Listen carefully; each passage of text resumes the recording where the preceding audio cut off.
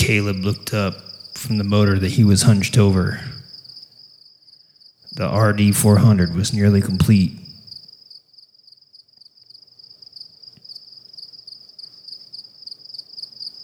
He heard a sound, a familiar sound echoing off the walls of the canyons around the gulch. Teko's ears perked up too, as he honed in on the sound as well.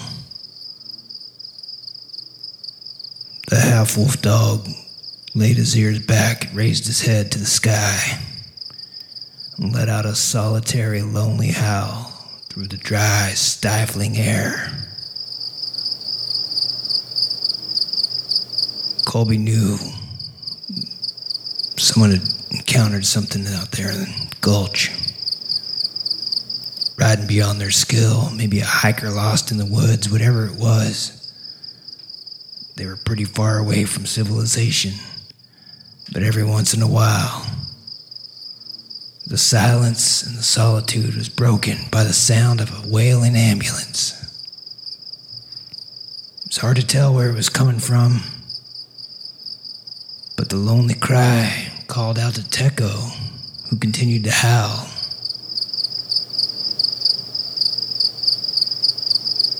Colby wiped some sweat off his brow and peered out through the dusty plain, out toward Buttfucker's Gulch, where he knew someone had probably cartwheeled their motorcycle off the side of the cliff once again. It was a common occurrence. He reached over and lit a candle, the 26th candle this month, on his vigil. The altar to the gods of demons of speed, who lived among the cracks, crevices, turns, and canyons of Buttfucker's Gulch. Rest in peace, friend, he said. And he hunched back over the RD, getting his own demon ready to rip through the canyons and hopefully survive the trials and tribulations of Buttfucker's Gulch. Moto One Podcast Network.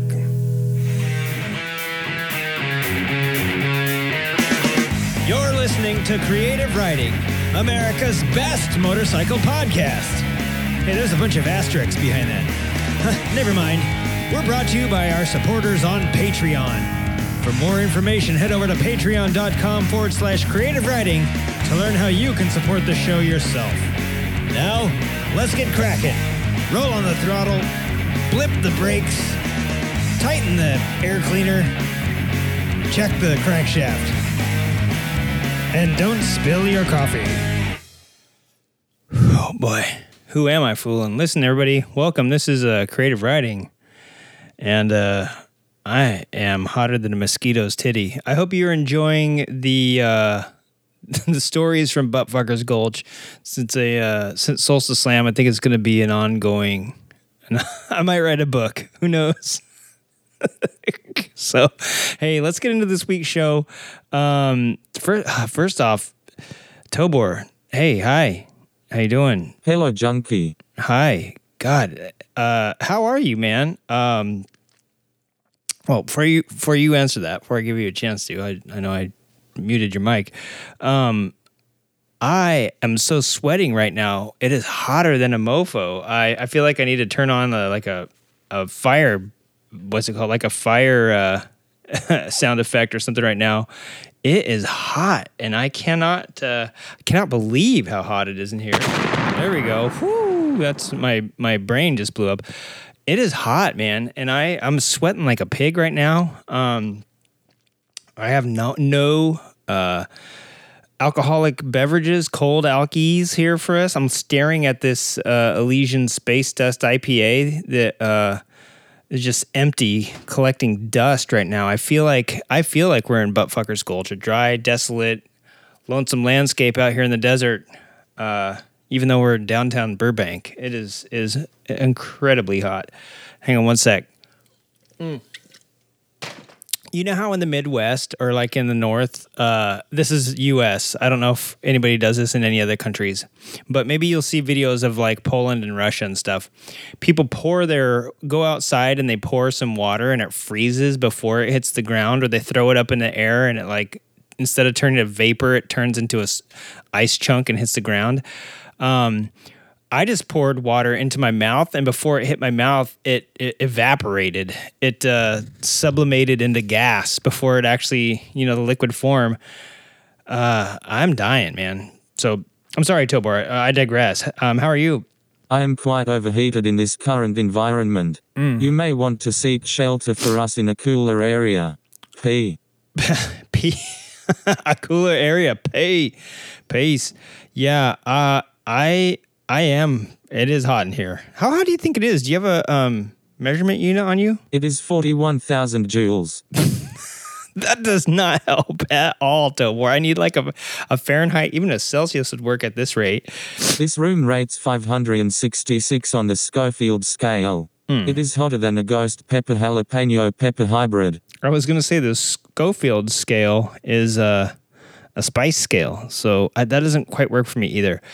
At any rate, Tobor, let's get into this week's show. Let me say, if you're tuning in for the first time ever, we have a little disclaimer. God, I typed out this week's notes. That's why this episode's coming out super late. It took me about 7.5 days to type out the notes. That's why I usually just talk, is because when you type out everything you say and you're blabberpuss, guess what? 4 months later, you have your dialogue.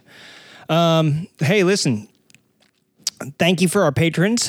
Thank you for our Patreon supporters. If you'd like to support the show, head over to patreon.com/creative writing.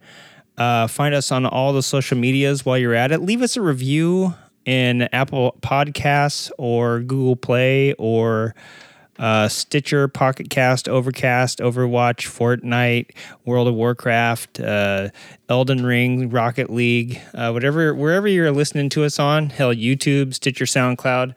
I don't care where you're listening to us or what you're playing, how you're playing us. I just like that you're playing us. And I thank you very much for tuning in to this Blabberfest every time we do one.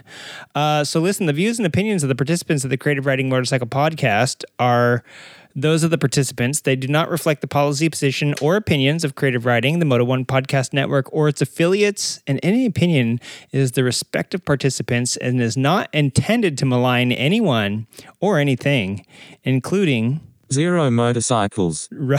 Riders. Thank you, Tobor. I told you to have one ready, and I was not expecting that one. So speaking of heat, speaking of Zero Motorcycles, this week's show, I pulled my cord. I can't hear anything now. This week's show is going to be pretty gnar. Like I said, I typed everything out. I'm sweating so bad that my eyes are burning. Sweat's just falling into my eyes. Don't we pay for the air? We don't pay for the air conditioned studio, do we? That's the problem. We're down here by the boiler room. Now we're in California, but for some reason this archaic building still has a boiler, and they still have a little coal chute for the coal peddler once a week that comes around and peddles 14 carts of coal, shovels it down the chute here. Tobor and I are just black dust, which is fine with me because my skin is kind of is this a little too much behind the scenes? My skin is kind of greenish, transparent, if you've ever seen it. If you've ever seen a video of me, it's because I put makeup on my skin so you don't see through it. It's kind of gross people out. But I like this coal dust because it kind of coats me and makes me kind of gray looking. So it's kind of cool, but very hard to breathe. And Tobor, you the same. You look like some steampunk artist got a hold of you and tried to... it's like the robotic version of Oliver Twist or something. So we are probably going to talk about the heat on this episode, but let's turn up the heat right now. Let's get into some current events and get into this show. We had 2 guests waiting to be on, but while they were in the green room, but right before we started recording and we're getting everything set up, they both evaporated. One of them died of heat stroke and the other one just evaporated. So, it's super hot. Either that or they burnt to a crisp and their bones blew away. I'm not 100% sure exactly what happened, but I'm going to tell you, if you're riding around here right now at GAT, I'm all about the at GAT. You do need to wear all the gear all the time, but god dang, make sure you have an air conditioning unit hooked up inside that gear. Ironically, wearing leather for me during the summertime has always been favorable because it keeps the sun off you and you sweat like a pig inside, but then when you hit the air, it is like having an air conditioning unit. So just to stay hydrated so that you don't also evaporate yourself. So, pardon me, let me shut up here. And I'm just gasping for air. It's like it's so hot. It's like burning my lungs to breathe in. Are you feeling the same thing, Tobor? I mean, is it? No, you're good. Okay, so we're going to make it. Do you want to see if we can move to the other studio? Perhaps another time. Okay, right. If you're good, we'll stay here. All right. So, listen, upcoming events this weekend. If you're listening to the show right now, you're probably missing them already because you should have been listening yesterday. But hey, listen, July 23rd, the Los Angeles Motorcycle Campout is happening at Camp Alto Campground up in Fraser Park, California. That is sort of by where we did our Memorial Day ride a few months ago, a couple months ago now already, which it feels like it was just a couple weeks ago, but no, it's already been a while. Also, July 23rd, Hell on Wheels night racing at Glen Helen Raceway. You don't want to miss the Hell on Wheels gang. They are, it's all about the fun. Meatball and the crew have been around doing events across SoCal for, I want to say, about 20 years now, I feel like. It's been a long time. They do the Halloween Hill Climb. They do a bunch of flat track stuff. They do some old dirt bike stuff. There's no hard feelings, no bike classes and that. You just get out there, you have fun, you bring some friends, you race whatever you bring. You can PW50 it up, Honda Grom, Harley Davidson, Honda Goldwing, an old Elsinore 250, an old Triumph. They don't care. You get out there, you race it, and they pick some awesome tracks like Glen Helen, historic off-road track with a nice trophy truck track so that you don't beat up your bike doing like vertical supercross stuff. So really, really cool. Also happening this weekend, July 23rd and 24th, most of my friends are going to be in Lexington, Ohio for the AMA Vintage Days. MotoGP from Nokomoto is probably going to get, probably not naked again this year. He's probably going to murder someone this year because you got to besides being naked, maybe he can pull some G.G. Allen. Before he goes to murder, he'll probably stick a firecracker or dynamite up his butt and shoot it out to somebody, or swallow a flaming sword. I don't know what he's going to do this year, but he reset the bar for AMA Vintage Days last year by doing the naked burnout with firecrackers going off on his head, smoking a Swisher Sweet. So who knows what's going to happen this year? Maybe he's going to lay back and see what other barnacle brains show up. Maybe he'll have a kissing booth there. I don't know. July 30th, next weekend. Motorcycle art show is happening at Prohibition Brewing in Vista, California. I will be there, barring any major catastrophes. If I myself evaporate tonight, then so be it. I won't be there. But my plan is to be down there. I'm going to have a little production crew down there checking it out. As always, Rick James, who we haven't been to one of these moto art shows in quite a while, but they are quite fun. So make sure you're down at Prohibition Brewing in Vista, California, July 30th for Motorcycle Art Show. You can also look up on Cyclefish, and he's got it on there. So it's a legit thing. July 31st, I didn't even know there was 31 days in July, but that's a Sunday. The SoCal Cycle Swap Meet happens the last Sunday of every month down at Veterans Memorial Stadium in Long Beach. And go down there and check it out. They got a lot of cool stuff. It's going to be hot as hell this weekend, and I'm sure it's going to be hotter that weekend. So just make sure you take lots of sunscreen and an umbrella or a parasol, and keep the heat off you and keep the parts in your basket. August 15th. August 5th through the 14th, the Sturgis Motorcycle Rally is happening in Mud Pots, South Dakota. Started 432 years ago by a group of Indian riders known as the Jackpot Gypsies. The Sturgis Rally, and a lot of people pronounce it Sturgis, but I've verified with the people where the word Sturgis comes from, and it's a hard G. They say, how do you pronounce B-A-G? And I said, bag. They said, yeah, you don't say badge. How do you pronounce SAG, and I said SAG, and they said, yeah, not SAG. So don't pronounce STURG as Sturge. It's Sturg. And I said, all right. And then they slapped me 3 times over the head. And so, yeah, if you're out there in Mud Pot, South Dakota, bring a wet T-shirt because I'm sure it's going to be hot. Not for the wet T-shirt contest, but just to put on. I think there's going to be a lot of people. Obviously, this is a really huge rally. I think this is an 82nd Sturgis rally. And it takes over the town of Mud Pots, South Dakota, and dominates for 2 weeks. And I thought that's how they made their money, but we'll find out at the end of the show how they really make their money. August 14th, so if you can make it to the Sturgis Rally and fly back from Mud Pots into Orange County to, what is that, John Wayne Airport, you may be able to go to the Vintage Bike OC at Castaneda's Restaurant down there on Castaneda Restaurant Boulevard. I don't really know what boulevard it's on, but it's August 14th. That's happening every month down there in Orange County. Also, August 21st, the Venice Vintage Motorcycle Club third Sunday ride happening at 1304 Abbott Kinney Boulevard. I do know where that is because I've been down there a few times. Venice Vintage Club. That's that's a group we don't talk enough about, but nice that I just yanked my microphone away from me. So the Venice Vintage Motorcycle Club has been around forever. Years before, when I first moved to LA 15 years ago, they were starting out then. My good friend Sarah bought her CB 404 from Shannon, who was the one of the founders and the president or leader or whatever at the time, who has since moved away. But that's where Brady Walker, the sweet talker and friend of Ben Fokker, he used to hang out with the vintage guys. And you might have heard him talking about on our crash episode all the drunk crashes he had. So these guys are a real riot to be around. They encourage you to do lots of booze and cocaine and then crash your bike all over the place. So it's a fun ride. The third Sunday ride. If you're an attorney or an ambulance driver, August 22nd is going to be the post Venice Vintage Motorcycle Club third Sunday scoop up.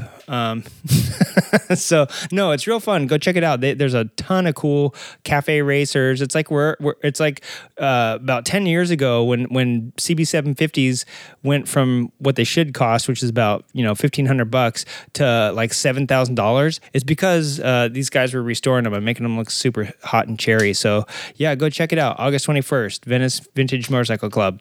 August 28th, again, hey, that's a month after July 31st, the last Sunday, SoCal Cycle Swap Meet comes back up. It's the last Sunday of every month. I told you should have been listening for those dates. And when I got there, you should have been like, hey, it's probably happening at Veterans Memorial Stadium down on Long Beach Drive there in Long Beach. Yep, and that's what's happening. Again, I don't know what's going to be hotter, July or August at this point. Maybe even October in Southern California. I have no idea. It's just getting hotter and hotter every fucking day. So there's always that. Tobar, I'm sorry I'm getting salty. It's my lips are sweating and that's how hot it is in here. September, MotoFest is happening in MotoFest Coventry. Let me be very specific about that. It's happening in the town of Blyton, England. no, MotoFest Coventry is happening in Coventry, England, United Kingdom, Great Britain. Go down there and check it out. You'll probably be able to see the new Triumph TE01. You'll probably see some British stuff. You'll probably see some bikes with really bad teeth, but people with really good attitudes. I love England. I've never been there. I just said that so that they don't nuke us. September 8th through 23rd, the Variety Adventure Ride is happening in New England region, Australia. Tamworth to Tamworth, baby, and it's to support the Variety Children's Charity. Now, if I said, the whole reason I said Coventry, England, UK, Great Britain, I was just covering my bases because I don't know what the fuck's what, right? I mean, I know what England is. I know what the UK is. I really don't know what the difference between the UK and the Great Britains is. So when I saw New England on this Variety Adventure Ride, but it said Tamworth, I was like, Tamworth is not, there's no city in the United States named Tamworth. I know all of them. There's about 3,423,000 cities in the U.S., and I know every single one in alphabetical order because I'm autistic. So Tamworth, I'm not autistic. I'm an idiot savant. What's better? Let me see. Which one's worse? Neither of them, I guess. Anyways, when I saw New England, I was like, this ain't in New England, right? I mean, I know New England stole a lot of stuff from England, UK, Great Britain, but New England, Australia, no, this has to be something crazy. So I guess Australia also has their own New England region, and I guarantee there's no maple syrup there like there is in the one here in the States. So if you are in Tamworth area, or you're going to be in the New England region of Australia. There's also New South Wales. So, I mean, there's all sorts of crazy stuff. There's probably a New Scotland over there for all I know. September 18th through 23rd is where you want to be. It sounds like a really fun ride. The details are probably on varietyadventureride.com, or you can go to Australian Motorcycle News or MCN Australia. And check it out there. They got all the details. There was like days, every single day they're going to be doing like a new rally point on this thing. So it's Tamworth to Tamworth, but in those 18, 19, 20, 21, 22, 23, so in those 5 days, they're doing little points here and there in between. October 7th, guess what's happening back here? You fly from Tamworth, New England, to the southwest of United States, you can hit up the SoCal Bike Fest 2022, happening at San Manuel Stadium in San Bernardino, California. I'm assuming that is the San Manuel Band of Mission Indians, and I'm assuming that's going to be out at their stadium out there. And anytime you go to a bike fest that's inside a stadium that's not Supercross or Stadium Cross, it makes me wonder, you know what I'm saying? So let's check it out. SoCal Bike Fest 2022. I think this is the second one. So apparently there was one in 2021. IMS was canceled, folks. So this is all you're going to get. All these crazy bike fests here in SoCal. October 7th, that must be Saturday, October 8th, Joe's Mini Bike Reunion is happening in La Crescenta, California. You know where to go out. It's like off of Honolulu Boulevard or whatever. I forget the name of the street up there. But if you ever gone to Joe's Mini Bike Reunion, you know where it's at. It's in that park in La Crescenta that it's always at. I think I was listening to the Joe's Mini Bike podcast, and I think he's going to make it easier for people to get in, because he didn't like the people showing up and like didn't want to pay to get in. So it's like they were hanging out on the street outside doing deals out of the back of their trucks there. So he made it really easy and cheap to get in if you want to sell some stuff, so that you don't have to be that guy that shows up to the baseball game and then sells merch out of the back of your truck. Just come on in, or don't go to the cricket match and sell a little cricket hat and a little cricket bat, at the back of your Rally Capri. Go inside. He's inviting you in. He's making it cheap for vendors, for anybody that wants to come in. So yeah, it's a great time. It's always so cool to see what people do with mini bikes, from old Charlies. Maybe there'll be a Bentley there. There's old Tacos, Bonanzas, all sorts of like actual little mini bikes that people used to get into riding, to these crazy pimped out machines that people like Go Power Sports and who are the guys, the AVR mini bike crew that I interviewed last time we were there, to Yeti, the guy that was there. Everybody's doing something different with their mini bikes, and we got we're talking everything from those old vintage ones like the Tacos and the Bonanzas and the what are those little I forget what they were called, but they have Colemans, and people bring Colemans and Groms and all sorts of crazy stuff. So that's always a fun show. I implore you to check out Joe's Mini Bike Reunion, October 8th in La Crescenta, California. October 15th, the El Camino Vintage Show and Swap Meet in Gardena, California. This also is a Southern California staple. It's been going on for quite a while. I think this is like, I don't know if it's 75th anniversary or what it is, but the El Camino, that means the road, and it's the road that the Spanish paved from, Tijuana up to San Francisco. And so yeah, if you want to know where it is, go drive El Camino. Start in San Francisco and drive down, or start in Tijuana and drive up. You'll find it on October 15th. It's the only vintage show and swap meet that's going to be around that area. And finally, taking us into the end of October before spooky month ends, October 23rd through 28th, the BMW GS Rally is happening in Tasmania. So if you're part of that, good luck and good riddance. Have fun. And I just thought I'd stick it out there because the GS rally, I think, only happens like every 2 years or something like that. So it'd be kind of cool to see what happens this year in Tasmania. Hopefully you don't see a Tasmanian devil or a Tasmanian wolf. What were those things called? Thylacines. Yeah, so have fun. If you have an event coming up that you want to brag about, I'm sure there's all sorts of fun stuff. There's probably like a post-Sturgis race. There's probably some flat track racing. There's probably a whole bunch of racing going on. And we're supposed to do a racing show. Look at this, Tobor. Look, this is yeah, do you hear that? It's so hot. I do not want to power off. But it's so hot in here that the stand for the sound effect board is literally melting backward. Like the Hello, misfortunate fixture ones. on It's it me, is just Don melting. Pettigrew Dude, that from is Don insane. Pettigrew's Air This desk is Conditioning. hot. How is Boy, my it computer sure not sounds like melting? the guys in Tobor. the studio there could use a Don Tobor. Pettigrew Oh my cold God, one. Tobor's And fan I'm not talking beer. has kicked into high I'm talking gear. about refrigerant sprayed this is right in their troubling. face. Oh, he's Listen, still awake. if you're Never trying to overcome the heat in your garage, Anyways, all right, let's take a workshop, or even home, Don brief, Pettigrew is right a for quick you. brief Over the intermission next few and get years, back it's to bound some become the rest of this 3,000 degrees out freaking with global show. warming and the And increasing y'all temps stick all over around. the If it's globe. hot where you Hit are, Don take this Pettigrew time to go up, get a cool bevy licensed contractor for and 32 and a half throw it in your years. Chevy. Don Pettigrew And we'll be right back with more Creative Crevy after this messages of a message. It's a message. Tired of hanging out in the garage with buddies and not knowing what they're talking about? Do you have inferior knowledge of carburetors or electrical systems? What about grilling beef, guns, or other manly things? Now RP Enterprises has you covered. Introducing Mantriloquist. Mantriloquist is a monthly subscription service that puts an expert right in your head. The next time you're in the garage throwing back some suds with your buds and the conversation takes a turn into uncharted waters, just text pound 33976 on your cell phone and wait for the magic to happen. The experts in our call center are available 24 hours a day. They spring into action via our patented two-way earpiece. They'll listen in on your conversations to make sure you don't sound like the village idiot in front of your friends. Our discreet communications protocol means that your pals won't hear a thing except for you delivering all the right answers. Now, you don't have to be afraid to join the conversation when topics come up like fuel pumps, inverters, clitoris, drywall, sniper rifles, and so much more.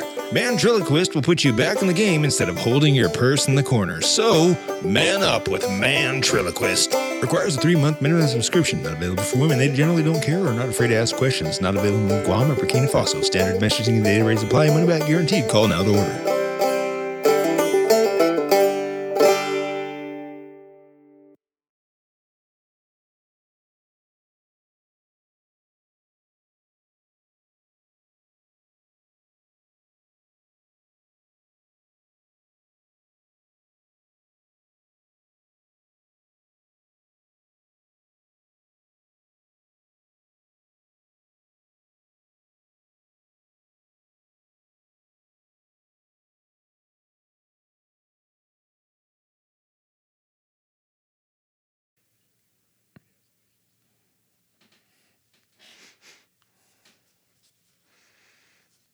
Oh, God, I stink.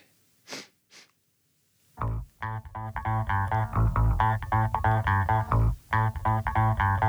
over 125 and a half years, no pickle has been more trusted by motorcycle champions everywhere than Klobman Pickles. You want to win your race? Put a Klobman pickle in your face. Klobman's guaranteed. I'm Mama Klobman, and I recommend Klobman Pickles for the win. You heard, Mama. Put a Klobman's in your mouth and a championship trophy on your shelf. Klobman's, the only pickle for motorcyclists. Fuck, Tobor, I smell like a skunk's dick. What the fuck? Oh shit, we're live? Oh shit. All right, everybody, welcome back to Creative Writing. Hi. How you doing? I'm hot. Hey, everybody, listen up. I got some news we want to share. Hopefully you can make it to one of those events that we talked about earlier. Let's get into some news. And maybe before I get into the news, this news is going to take a long time. Maybe before I get into the news, let me crack a funny joke that one of our patrons sent us today. Oh, excuse me. Sent us the other day. I don't know when they sent it to us. I can't even breathe, Tobor. I can't even breathe. So here we go. So this is from one of our patrons, Becky, who, by the way, is I got something for you coming, Becky. She sent me this email, and I love it. It says, hey, cage-free eggs. Does that mean the chickens ride motorcycles? Oh, Tobert, you got to do it. All right. Yeah, you ready for it? Okay. So cage-free eggs. Does that mean the chickens ride motorcycles? Oh, Tobert, what the fuck's going on? No? You're doing it? I don't hear it. Well, Tobert's doing the joke drum. For once in his pathetic life. Oh, that's why, Tobert. I know why. Let's try this an 18th time. Tobert, Becky sent me this radical email. It says, hey, cage-free eggs. Does that mean the chickens don't ride motorcycles? God damn it. That was great, Tobert. Fantastic error. Fantastic use of all of our faculties. Is it that hot where you can't? I can't even think either. Yeah, no, it's cool. It's cool. Another listener sent us some stuff. Johnny Roundtree, who is constantly sending some cool videos. Johnny and Becky, I just want to let you both know I got some stuff coming to you both, and Rob, who submitted stuff for Salsa Slam. Becky and Rob submitted some cool crash stories.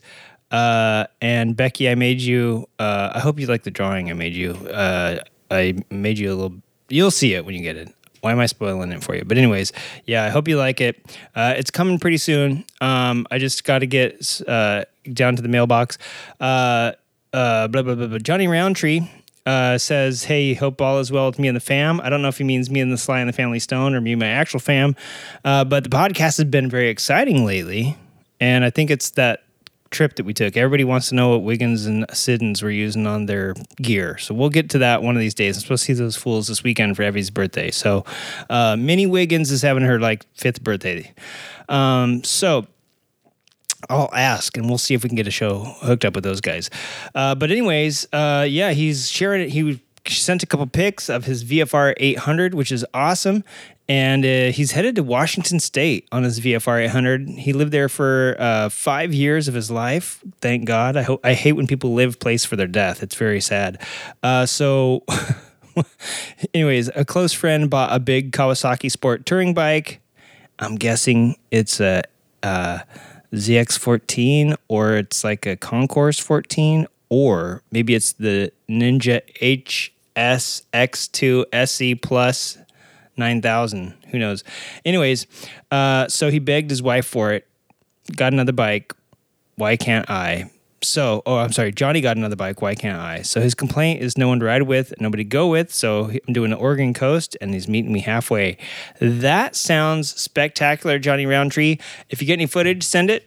I'd love to see it. I love the videos that you send. Thank you very much. You can check out Johnny Roundtree on YouTube. He's got some pretty fun stuff. 2 wheels. Sometimes one of them's up in the air, and sometimes one of them is on a motorized Ibex. I don't know why I said that. That was rude. Chad Clink, or almost Chad Clunk, as Tobor called you when you won Salsa Slam. Congratulations.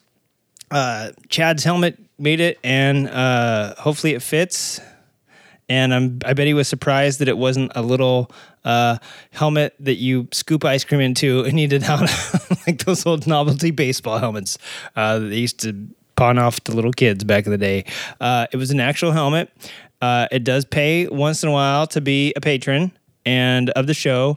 And patrons, how that works is that you get entered into all of our competitions that we have. Salsa Slam. We used to do Spooky Spokes. Maybe we'll bring something back if more people start participating. I almost gave up on Salsa Slam this year, and if it hadn't been for our crash stories, we probably wouldn't have had nada. So thank you everybody that submitted something to for Salsa Slam, be it a crash story, drawing,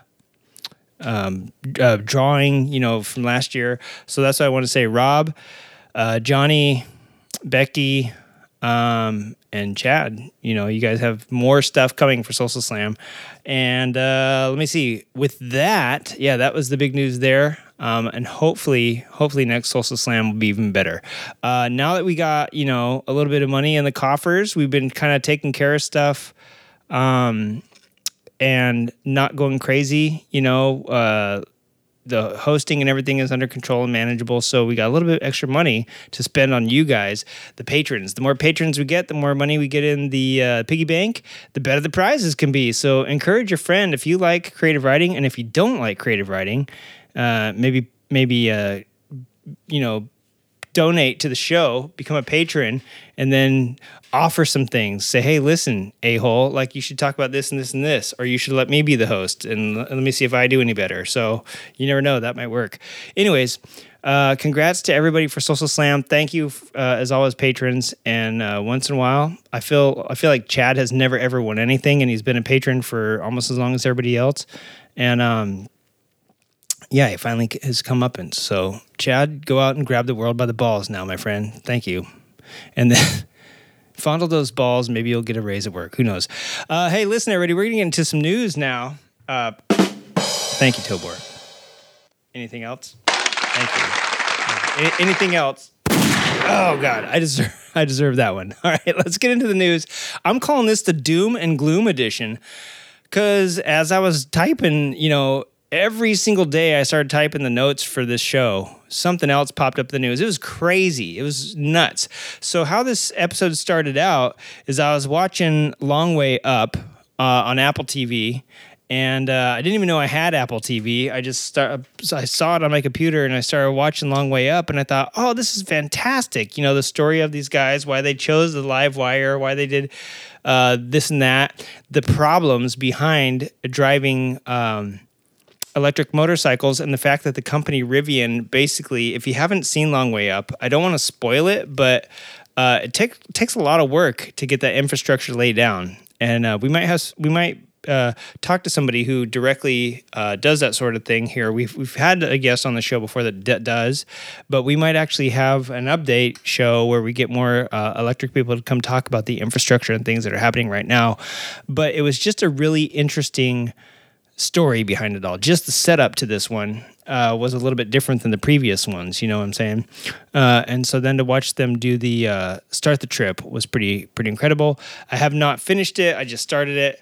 Also started a fabulous book called Chronicles of a Motorcycle Gypsy. There's a few of these out there. It's by the author is Tiffany Burkett. I love her style of writing. I was really skeptical because I've read a few other ride journals and they kind of sucked. In my opinion, they didn't suck per se, but just what captures my attention just wasn't there. So when I started reading hers, I was hooked. I didn't want to put it down. I read it while I was in Chicago. I read it, every single time I get a free moment, I'll pick it up and read it, which means that all my other subscriptions are piling up and I haven't read them. I have a very limited reading fuel tank, if you will. So therefore, that means this book's pretty good. So not only that, these two stories of adventure got me thinking about all the great stuff happening in the world right now, and especially the electric thing. Long Way Up is a couple of years old now, and that was, a while ago. There's got to be new stuff coming out since then, right? So I started going down this rabbit hole. I have also recently, in full transparency, been reading a lot about electric bikes and riding a bunch of electric bikes. And electric bikes, I mentioned this a few months ago, are actually climbing up the power sports ranks at power sports dealerships and things like that, taking over things like marine, snowmobile. Hell, there might not be any snow anymore pretty soon here. Or maybe they'll make snow bikes, who knows? Because it seems like it's either not snowing in very many places anymore, or it's dumping snow at weird times. So who knows? But at any rate, the bicycle thing's really taken off right now, right? So it just got me. This whole thing got me kind of peaked, and as I'm doing the notes for this, I felt really doom and gloom. First things first, we haven't talked about this in a while, but it's happened, and it's happening now. Everybody's known this for a while. Suzuki pulling out of MotoGP and Endurance World Championship Series. It's the EWC. I don't know why they call it the World Endurance Championship. It's the Endurance World Championship, if you ask me. But anyway, the Suzuki president, Toshihiro Suzuki, announced that they're going to bounce at the end of 22. Later. That has massive implications in MotoGP because I believe Alex Rins won in 2020, right? When Marc Marquez crashed himself out. And if he ever comes back, we'll have to see as well. There's been a lot of stuff happening with the Premier Motorcycle Racing, but Suzuki winning for the first time in like 50 years was a huge one, right? And then there was some pretty good showings this year. So they're going to finish out 2022 and they're going to support the riders fully. But I think you sign a contract with MotoGP because as a premier, imagine if FIFA, if you watch soccer, or the NHL, if you watch American basketball, if any of these hockey teams or any of these football teams decided they were going to pull out, well, what's the biggest draw coming to your, people want to go see the Stars, people want to see, I don't know, the machines, and you're thinking, oh, it's great for Suzuki because it's advertising, especially when they won. How many GSX-R 1000s did they sell? Probably not a whole lot, to be honest. But the series is what is worried about their reputation to be able to keep high-end manufacturers in, right? Because what's going to happen if, 5 years from now, MotoGP is a bunch of people racing around on derby scooters? It's not going to be very exciting. People are already pissed off about the Moto eGP stuff not being exciting enough, even though those bikes are getting better and faster. And they're having different manufacturers show up. So to hear that Suzuki was going to bounce, they had this whole thing where I think it was about 2 months ago, there was big news. Suzuki's announcing they're going to pull out a MotoGP. Oh, toe board. Geez, I'm going to turn you down. Everyone's freaking out about it. And basically, they were worried about it. And now Suzuki says, yes, in fact, we're gonna bounce, pulling out of most racing so that they can focus their R&D on other areas. Now, what does that mean? I don't know. Also, a couple weeks ago now already too, maybe about a month ago even, Japanese manufacturers have announced that they're going to stop production of 10% of the current model lineup from the Japanese Big Four to focus on mostly electric. Car Scoops is where I read this, but I've heard it on a whole bunch of other motorcycle podcasts and news sources since then. But last month, Car Scoops reported the Japanese Big Four would cut 10% of the 190 models currently offered by Honda, Kawasaki, Yamaha, and Suzuki. So 19 models out of the 190. Doesn't sound like a lot, but wait till you hear this. The action is a response to some emission standards which go into effect across Japan this coming fall, which is 2 months away at this point. Unless fall in Japan is later. I don't know. Maybe I'm thinking about that wrong. But according to the article, it includes the Honda CB400, which we talked to, Matt from My Motorbike Obsessions a few months ago. And that is a huge JDM displacement category is the 400s, right? So the Honda CB400, something we never got here in the States, but something that's super iconic. As iconic as the SR400 has been being produced forever over there, that is going to go the way of the auk. I wanted to say dodo, but the auk was another bird that I think humans drove to extinction. So the Bentley scooter, which has also been around since 1959 or something like that, and the Goldwing line. Listen again, everybody. I said the Goldwing line. Yes, Honda's gigantic motorhome on wheels that's been around since 1968 or whatever it was, or 67. That thing started out as a top secret racing project and as it transformed into a rolling RV recreational vehicle. That is supposedly going away. And I think probably because my speculation is because those cost a lot. And they have big motors that pollute a lot, and they have to do a lot of stuff to make those compliant all the time and make them lighter and more gas efficient and this and that, and it's just not working. The smaller things are selling better. You know what I'm saying? You can sell one Goldwing, or you can sell, 5 little scooters, and but the cost is even. Not if you think about it, you're financing one person for a Goldwing, you're financing 5 little scooters. The interest on 5 things is hopefully better than the interest on one. And the financing and the F&I guy bends you over the desk and does you up the butt for, tire gap insurance and tire policy and all this other stuff that they get. So it makes you get 5 sales versus 1.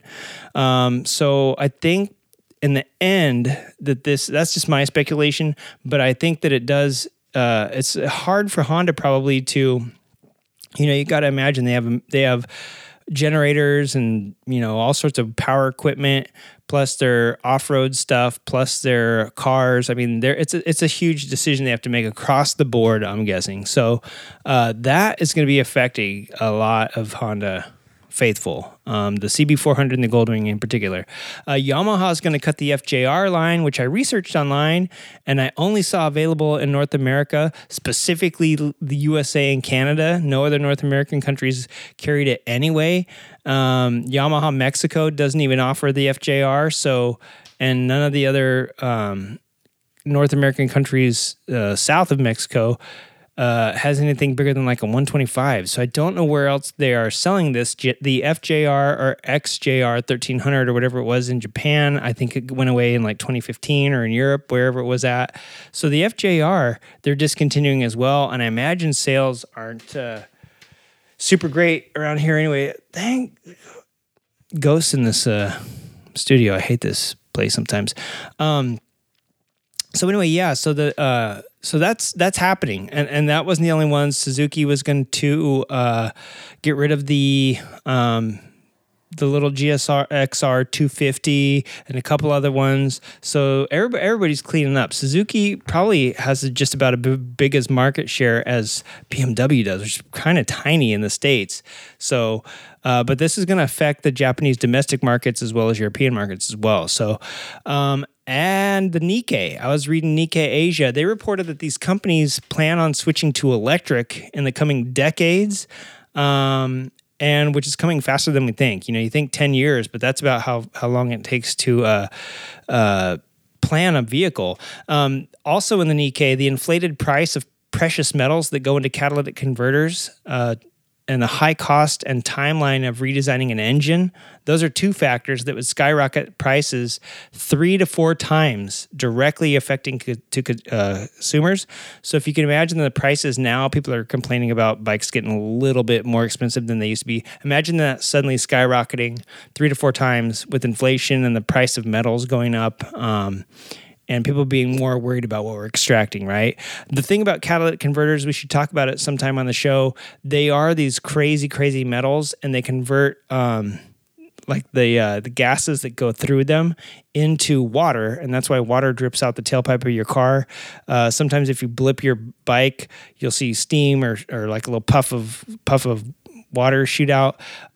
It's the catalytic converter converts things to water. So it's really interesting how they work. We should talk about it sometime, but not right now. I'm just going to tell you that those are not cheap to make, and that's why people steal them and recycle them too. So rather than having bikes be harder to redesign, more costly to redesign, having to pay people to redesign them and then roll that over to the customer 3 to 4 times the price, it's just not going to be worth it pretty soon. So as a result, the move looks to be a way for all of these OEMs to refocus their production on global bestsellers, like the smaller bikes, the bikes that they've been popping out that are grandfathered in. KLR comes to mind. The DR Z400 SM and 400S come to mind. The focus, they're going to refocus research and development on electrification of future models, and Kawasaki reportedly has the most ambitious statement. According to the Car Scoops article, it said they'll be releasing 10 electric and hybrid models in the next couple of years. With all 4 Japanese makers planning to be electrified within the next 2 decades. And like I said, 2 decades sounds like a lot, but right now 90s sport bikes are pretty hot, and they're like 30 to 30 years old, right? So, yeah, so it's happening pretty quick here. So the Honda ICE legacy, so the internal combustion engine. So despite all these news regarding Japan's largest companies slashing models, there was a significant buzz last month regarding Honda's Hornet.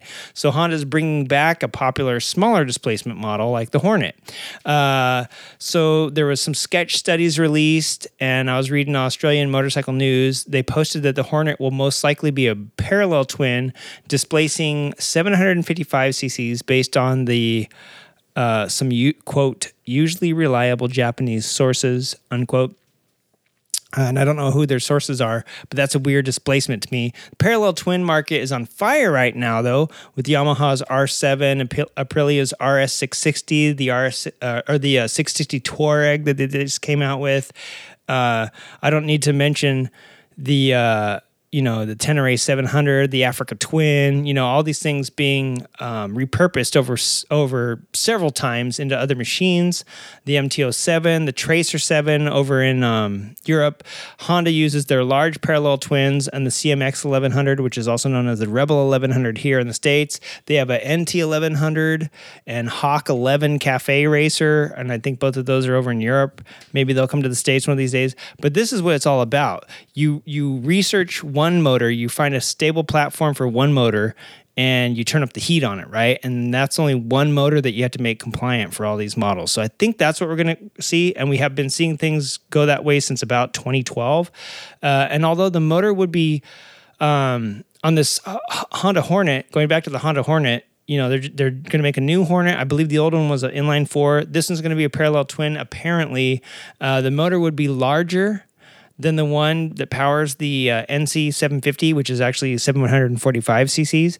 So it's going to be 10 cc's bigger. I don't know what that means, just bored out. Perhaps it could mean an overhaul and a new motor for the existing 750s. So maybe they're not just going to make a weird 5cc more motor. Maybe they're going to overhaul all the 750s. But one thing to note is that when I was looking at these sketches, there's a few variants. They look pretty cool too. The Honda Hornet is a really nice looking bike. The old one was a nice looking bike. There's a couple variants that the forward canted motor is on display 100%. It's a part of the bike, right? You see it, it's there. That's how you know it's going to be a parallel twin. There was a couple sketches up in the left-hand corner, I think, that didn't have the motor showcased like all these other ones, and they kind of had these interesting fairings looking over them. I think Honda's coming out with some electric stuff in the next few years, or they're future planning their some of these variants for electrification. And I think that this goes right into all that. Everything happening with them cutting the models for emission, the new design concepts, whether it's a Hornet or a new cruiser. They're showing some of these sketches where it's really vague and the motor isn't taken front center stage on these design sketches. I think that means electrification's coming. In other news, the Honda Goldwing Road Riders Association is ceasing operations after 45 years. This was some news that came last week or the week before. Established in 1977, the Goldwing Road Riders Association has more than 72,000 international members spanning 53 countries, 800 active chapters, according to the association's website. And the organization has offered a multitude of services and programs. They have their own magazine that caters to one single marquee, which is the Honda PC800. I kid you, it's the Goldwing. And at their last Wingding, which they call their annual gatherings, June 28th to July 2nd in Shreveport, Louisiana, the founders Paul Hildebrand and Shirley Stevens Garcia, they informed the attendees that Wingding 43 would be the association's last gathering. The elderly duo gave reasons for the closure and indicated that it was not bankruptcy. It was in fact, or anything else like that, lawsuits, any crazy thing like that. They said it was, some of the reasons are dwindling membership. A lot of the members are aging out. Other ones are switching hobbies. And then they said, can anybody say RV? And that has been something that the motorcycle industry has noticed about 4 or 5 years ago. They really started to notice that they said millennials were not riding as much as Gen Xers and anybody before that. They were focusing on experiences that focused around a nuclear family, including RV and side-by-side sales. And those have been skyrocketing, right? So perhaps this really is a thing. And the Goldwing, founders mentioning RVing specifically, calling it out as a reason why a lot of people are leaving the club. And I get it. The older you get, the hotter it gets. You don't want to tool around on your two-wheeled RV anymore. You just want to sink your retirement fund into an actual RV and tour the country. I could totally understand that the older you get. And I believe Paul is like 80 or 83. Shirley is 79, something like that. So I'm guessing that most of the riders are somewhere on the north end of the age scale rather than the younger. It's hard to get young people into associations and clubs like that when there's so many offerings, right? So we're talking about basically an association that used to have from their own publication, they had like rider services, they had schools, they had meetups, they had like all sorts of crazy things. This was a huge organization, and it's just crazy that it's closing after 45 years. It was a good run, and it wasn't mentioned if the existing clubs will maintain their status, but as of today, you cannot apply for membership. I clicked on the membership link just to see if it went anywhere. As of that announcement, the Goldwing Road Riders Association website will not let you sign up for any future events or get a membership. It is, in fact, done. And at the end of this year, it shall cease to be, which is kind of a sad chapter in the Goldwing's life. But what timely, they didn't say it has anything to do with Japan cutting the Goldwing. I think it was purely coincidental that Japan announced that after they had to make their tough decision. Speaking of tough decisions, and Tobor, you haven't melted yet. I haven't melted yet. Let me see if I can pour water into my mouth yet.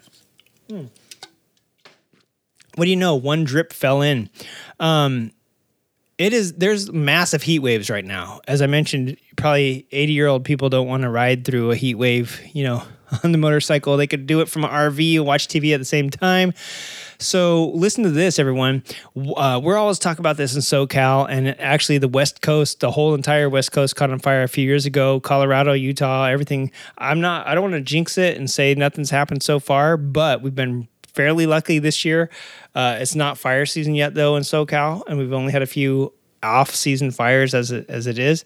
But across Europe right now, wildfires due to massive heat waves. France, Spain, and Portugal were ablaze literally as temps rose to 113 degrees Fahrenheit, which is 45 degrees Celsius. And then I was just reading an article. I'll post it on our social media on Instagram and Facebook. There was a post that for the first time ever, temps got above 40 degrees Celsius in England, UK, Great Britain. So yeah, that says something right there. The first time ever they're breaking heat waves records, which were set in 2019. So only the last 2 or 3 years has it been getting so hot there. So this is crazy.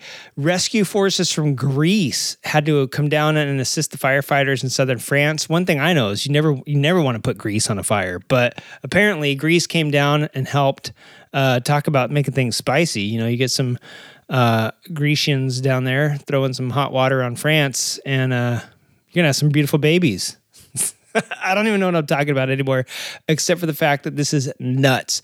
Comments on Reddit from all over Europe were describing how the summers are getting hotter, the winters are getting either starting later, and they have more rain than snow down now, and everywhere from Italy to Lithuania. And you may be thinking, hey, Italy, it's like the Mediterranean when you talk about, well, Italy has the Alps, man. Italy has the Italian Alps. It snows up there, the Alpine Gauls.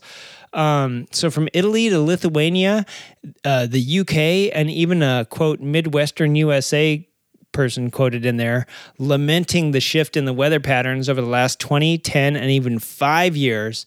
And another Redditor sarcastically quipped, quote, "It's as if all these incidents of extreme heat are part of a larger pattern." End quote. To which I say, nah. It's just coincidence. It's been getting hotter and hotter and hotter. But yeah, I just want to say for the first time ever, I'm not 100% sure how riding is going to get affected in the UK or in Europe in general. I'm not sure how that affects like Italian motorcycle factories, French riding gear, Lithuanian helmet production, French and Portuguese, riders. There's Spain, France, and Portugal have a ton of riders and sports teams all over, so I'm not 100% sure how all of that's going to be affected, if it's going to affect any rounds of any racing, World Superbike, MotoGP, any of that stuff. So all I know is that, man, with this stuff Maybe night racing will become a thing because it's going to be too damn hot and too on fire during the day to be able to race motorbikes and cars anymore. In other news, speaking of Europe and being hot and global warming, Italian manufacturer Ducati has released the info regarding its 2023 Moto E GP bike. If you go back about 1 year ago, you'll remember several articles from several executives at the brand explaining not only that they wouldn't, but why they couldn't make electric motorcycles. And this was after a 2019 blurb by the CEO, Claudio Domenicali, claiming that Ducati was interested in developing a bike for the electric future. The Bologna brand quickly reversed course, and as Electric eloquently stated, quote, they threw cold water on the whole idea of Ducati producing electric motorcycles, end quote. Talk about throwing cold water. Sounds like Italy could use some of that right now.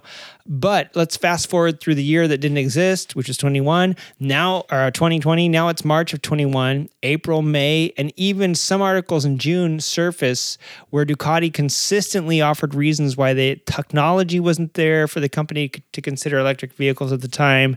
The probability that they would make electrics didn't happen. And then all of a sudden, rather suddenly, in October of 21, they announced, hey, guess what? Ducati's going to provide the bikes for the 2023 Moto eGP because Energica is departing the series.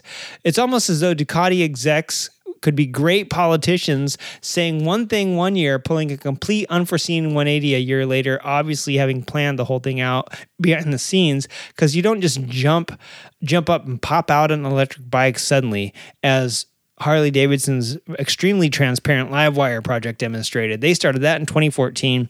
They were struggling to get a bike out by 2020, right? So you don't just pop one out. 6 years later, they were cutting it close. So Ducati must have started this in 2019, and at least with some help or something, got a little help from their friends. They have a 2023 bike out.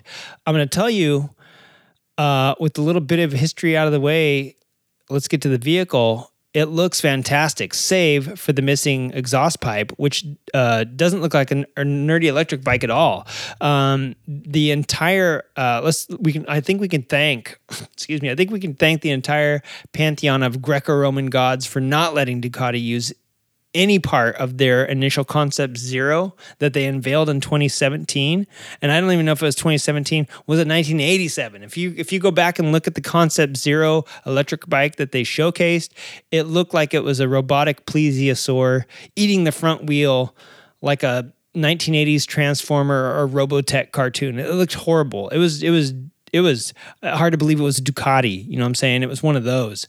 It was almost like that weird Yamaha bike that they made out of they had the music department at Yamaha Design, and it was horrible. So this new bike looks every bit Ducati thanks to the pairing of the Corsa designers with the Centro Stila Ducati. I was reading all about the production team and the design teams. They got together, they worked alongside each other. They were able to design the electronics around the bike and vice versa, rather than having a design team throw a finished product at the engineering team and say, hey, make it work.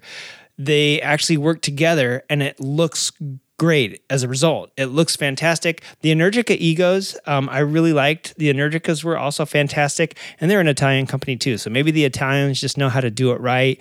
They don't have weird little things, look like they're trying to sneak some electronics here or there. Everything looks like it has a purpose and it's purpose built. And that's exactly how this thing looks. So the race bike weighs in at 225 kilograms, which is around 495 pounds. Apparently that is shy of the Dorna and FIM race weights by about, I think, 12 kilograms, which I don't know what that is, like 30 something pounds. So apparently it's a little lighter than it's supposed to be. It's also got an 18 kilowatt hour battery pack comprising 1,152 single cylinder cells that makes up about half the total weight of the bike. So a little over 200 pounds is just battery. It can recharge, dig this, it can recharge to 80% in about 45 minutes thanks to the 20 kilowatt charge port in the tail section.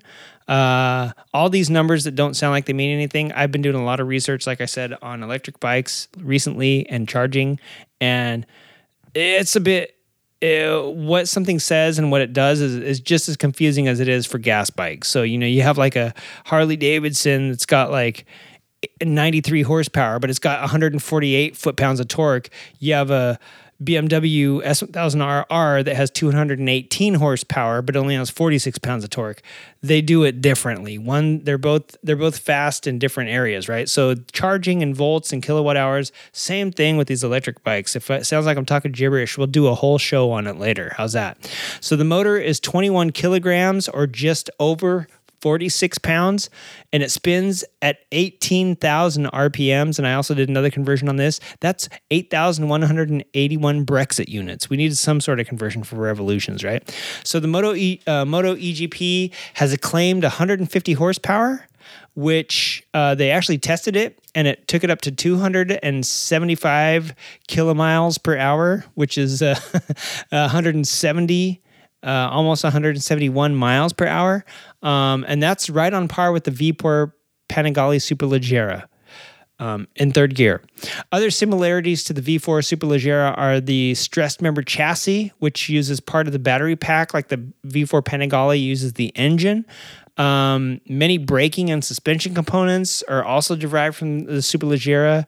It's equipped with the standard suite of traction control goodies that paired through the electronics that emulates the throttle and engine braking maps that racers are already used to on ice bikes like the Superleggera. And to top it off, the livery is just as flashy and eye-catching as a sword fight between Elton John and Liberace, just not as bright. It's gray and red and black, and it looks freaking fantastic. The whole bike is fantastic. If you get a chance, check it out. It's the Ducati. Right now, they're just calling it the Moto EGP. Super fast, super fun looking, and we'll have to see how it does in real life. And all those numbers, the kilowatt hours, the charge kilowatts, things like that. I've been learning a lot more about electric bikes and electric motorcycles, and that stuff, even though it's meaningful, like I said, it's almost like comparing a Harley to a S1000RR. The horsepowers are on the complete opposite ends, and so are the torques, and that means something the way you ride each one. Also, things I didn't know about Liberace, but I learned after writing that last sentence about the sword fight. His first name was Waladzio, and he was born in Wisconsin. All right.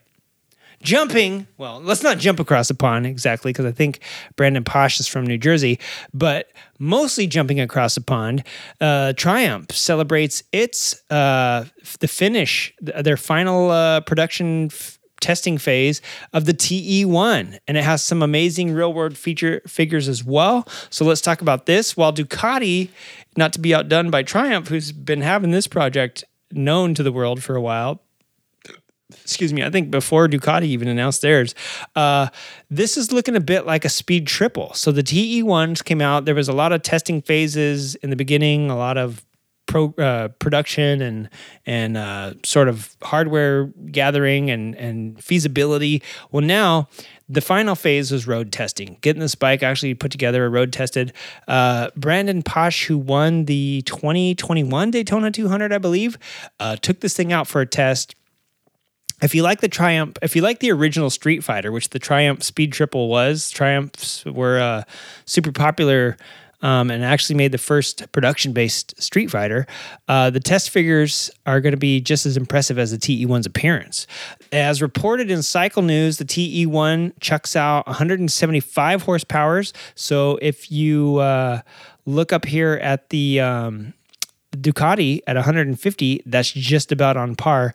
It's got 80 foot-pounds of torque, which sounds like a regular sport bike, nothing like an electric bike.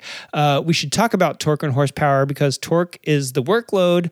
Horsepower is just the rate at which it works or gets the work done. Like I said, that's for another time. Maybe we'll do that, and we'll talk about a watt being, a watt is 0.746 of 1 horsepower, all this crazy stuff. When you hear all these things, it sounds glorious, but it could be a little different once we actually see these things out on the road and on the track. So we need to bask in the glory of this story for a second and get away from science of the thing. So the massive horsepower and torque boosts this 485-pound Triumph from a standing stop. 0 to 60 in 3.6 seconds. Hey, the Livewire does it in 3.3 or 3.2. Everybody says 3.3 or 3.2. I think these are actual real world, and they don't tell you if it's from a standing stop or a slight rolling stop. This is from a dead stop. 3.6 seconds, 0 to 100 in 6.2 seconds. That's almost as fast as my VW Beetle. On top of that, the TE1 is reported to charge to 80% in 20 minutes. 80% in 20 minutes. Let's look at the Ducati. The Ducati weighs in at 495 pounds. This thing weighs in at 485. So they're just about the same. The Ducati charges to, this thing says it charges to 80% in 20 minutes. The Ducati says 80% in 45 minutes. So neither one is hours and hours and hours, which is kind of exciting to me, but they're both getting down. But how could they be so different? Well, I guess it depends on the MotoGP bikes are going to be sitting still for a good hour or so while they, in between rounds and testing and stuff. So they're going to be sitting in the pit with the battery charger on. This TE01, I think, is being designed for enthusiasts in mind, and you're not going to want to sit at the gas station for too long. So they're getting down. These figures are coming down 80% in 20 minutes, so they say.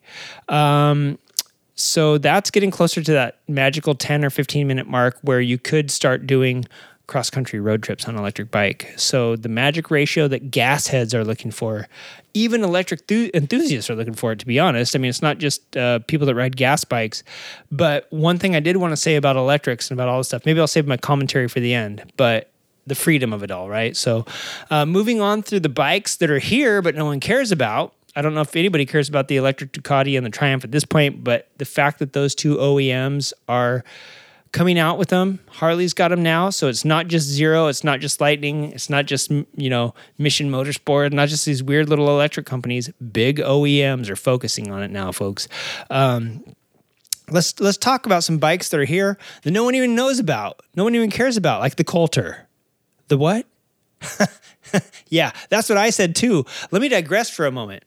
In an age where everybody uses their Chinese-made computer or phone to browse and shit upon the products that come from China, we often forget that many of the major and even exotic brands rely on components from all over the world. And that includes exporting bikes to other parts of the world to be assembled or manufactured. Japan uses a lot of parts from China and India.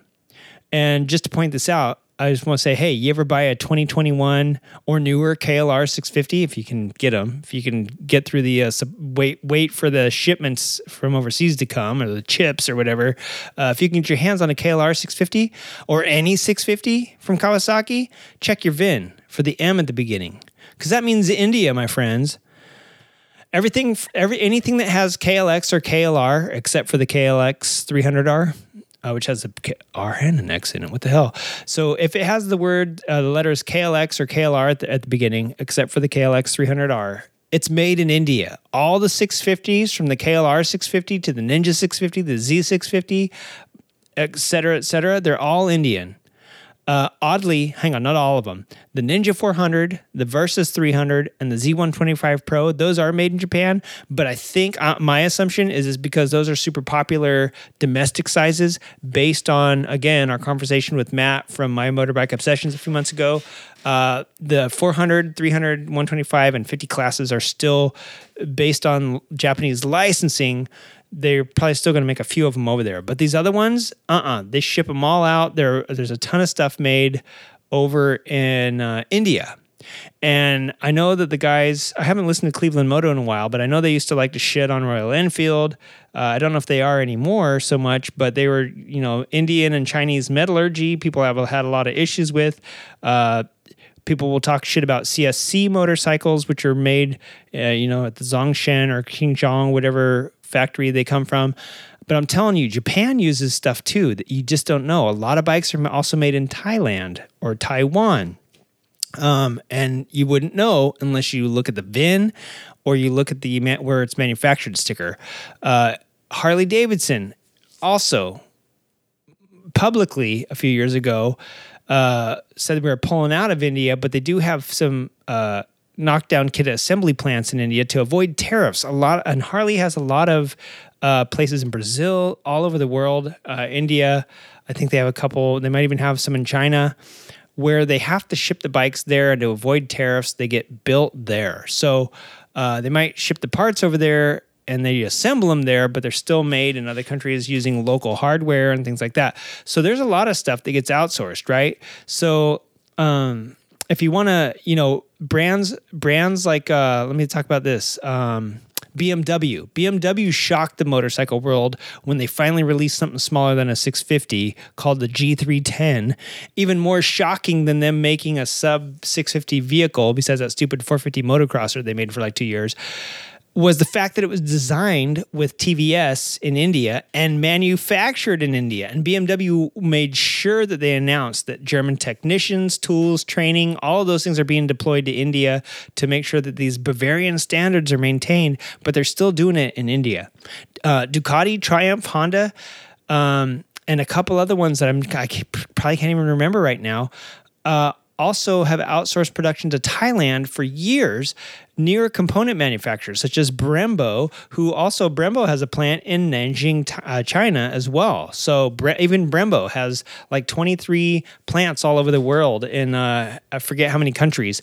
So it doesn't matter who you think you're getting your bike from or your parts. So my Brembos, my Wildwoods, my this and that's, unless it says made in blah, blah, blah country, it's probably outsourced to another country, or at least they might have tire plants, gear plants, brake plants in other countries, right? So if you want a Kawasaki or Honda, actually, on the flip side of all this, made in the good old US of A, assembled here at least, you got to buy ATVs or side-by-sides. Those are a lot of those, and the Yamaha stuff is made down in Georgia, Kentucky, probably Florida. I don't know. There's a lot of stuff in our third world part of our country where things are manufactured, right? So it's very interesting where things are made, where you think they're made.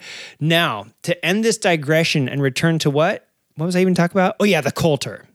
The whole reason that I mentioned all this hubbub about where bikes come from and where components are manufactured and come from is that these days, I want to just remind you that price still plays a huge part for all manufacturers. It doesn't matter what you're making if you can't sell it.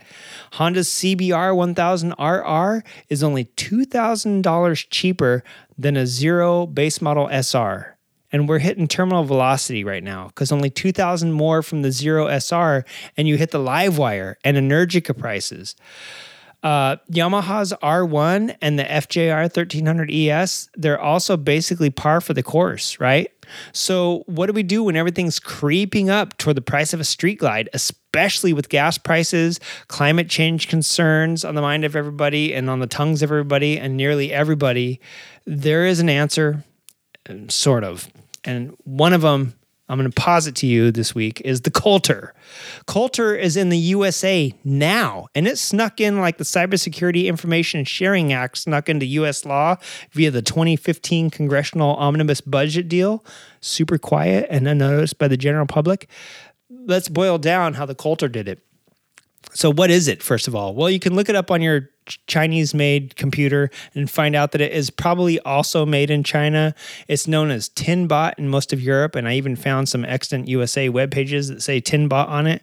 But if you look up Coulter, do I still have it up here? Oh, I don't. I probably have it. I have 18,000 different computer devices open, and it's probably on the other one. But if you look up Coulter, Kollter USA, you're going to find that they have a few bikes on there. And most of them, when I try to go backwards, it leads me to a German parent company. So I'm not 100% sure where they're based out of, but I'm going to tell you for this price, it's not Germany. Most of the comment sections will lead you to believe that it's a rebadged Chinese import. In 2016...